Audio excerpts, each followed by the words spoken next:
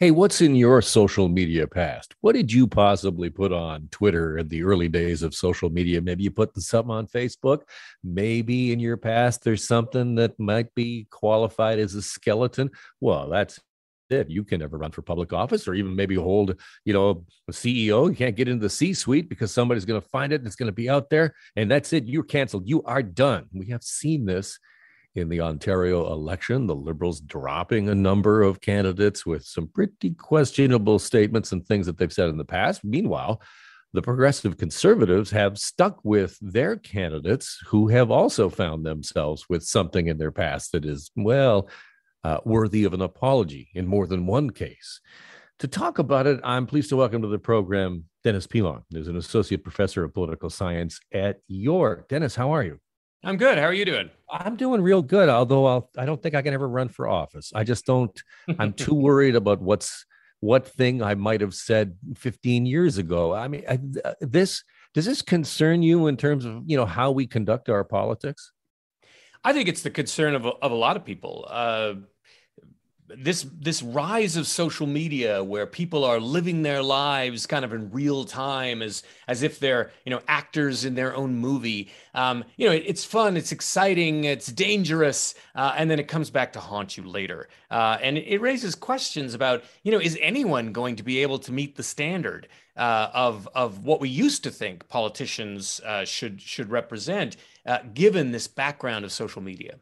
And it's not only that, but it's also the fact that you could say something 10, 15 years ago that nobody would have looked sideways at. But now times change and the way we view things and we view politics have changed. And yet we judge people on past behavior on current standards. Well, that is, I think, the issue that we have to wrestle with, and I think we've seen some flexibility on it already. There are situations where, particularly when candidates were youth, underage, maybe they said something they shouldn't have, or now they look back and think, oh, that wasn't a very smart thing to say even then. And I think people are more forgiving of people in that situation.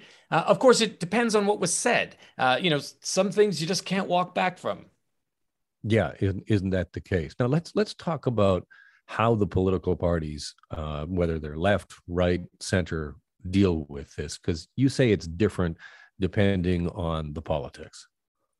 Well, I do. I think that we've seen that parties, depending on their ideological perspective, respond to these issues differently, in part because they expect their voters will respond differently to the issues. And a great example here was the re-election of BC's Liberal Premier Gordon Campbell after he had been charged with drunk driving, in fact, convicted of drunk driving on a vacation in Hawaii. And when he was charged, many people called for his resignation. And there was a time when that would have been an automatic, out you go. But he didn't. He refused to. He said, look, I'm going to get counseling. I'm going to deal with this. He stayed on and he was reelected. His government was reelected and he continued to be the premier.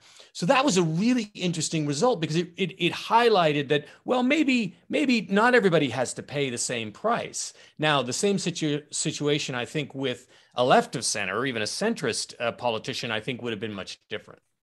And we sort of almost see that playing out right now in the provincial election, don't we, with the reaction between the Liberals and the progressive conservatives?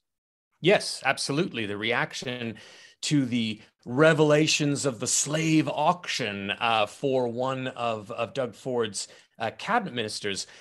Again, I think there the reaction of the party is related to the way they perceive their voters will react. And I think I haven't seen exactly what what they've said on this, but I imagine they think that their voters will say, well, he was at college, he did something stupid. He clearly doesn't support that now. He's got a track record of accomplishments since then. And I mean, basically, parties make a calculation. Are we going to pay a price for sticking with this candidate? The pluses of sticking with a candidate is they're a known quantity. Maybe they have a public profile that will help the party and that individual get reelected.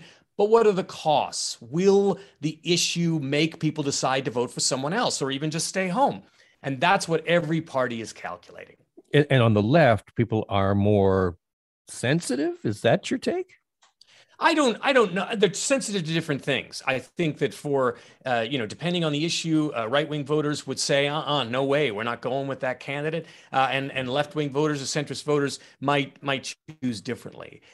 Having said that, I do think that this social media issue, things that happened in the past, I think that conservative voters respond differently. I think that we've seen a fairly a long kind of reaction to the wokeness. The right is particularly sensitive to this idea that the particular words we use are all vetted now, and people are feeling hemmed in. And so I think they react to these kinds of things differently. I think they're more willing to give their candidates the benefit of the doubt than say, the parties whose voters and activists have championed some of the campaigns that have made these things an issue in the first place.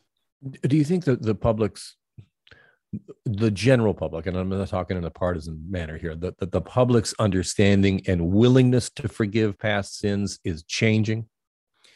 I do. I think that I think that the voters' reactions are often connected to themselves, to their own experience, to the experience of their own past and maybe their children's past. Sometimes that can soften people up and make people more forgiving. They can think, wow, I wouldn't want something I did in the past to be taken out of context, or I wouldn't want people to judge me on the basis of, one bad comment. And so I think that is making people perhaps more realistic in recognizing that people have lives before they decide to join public office, and we don't want to preclude everyone from joining public office who did various things in their past. Again, I really do think the context here matters. There's just some things that people are not going to tolerate, and other things where they're going to say, well, that was a youthful indiscretion. Dennis, great talking with you. Thank you so much. Thanks for having me.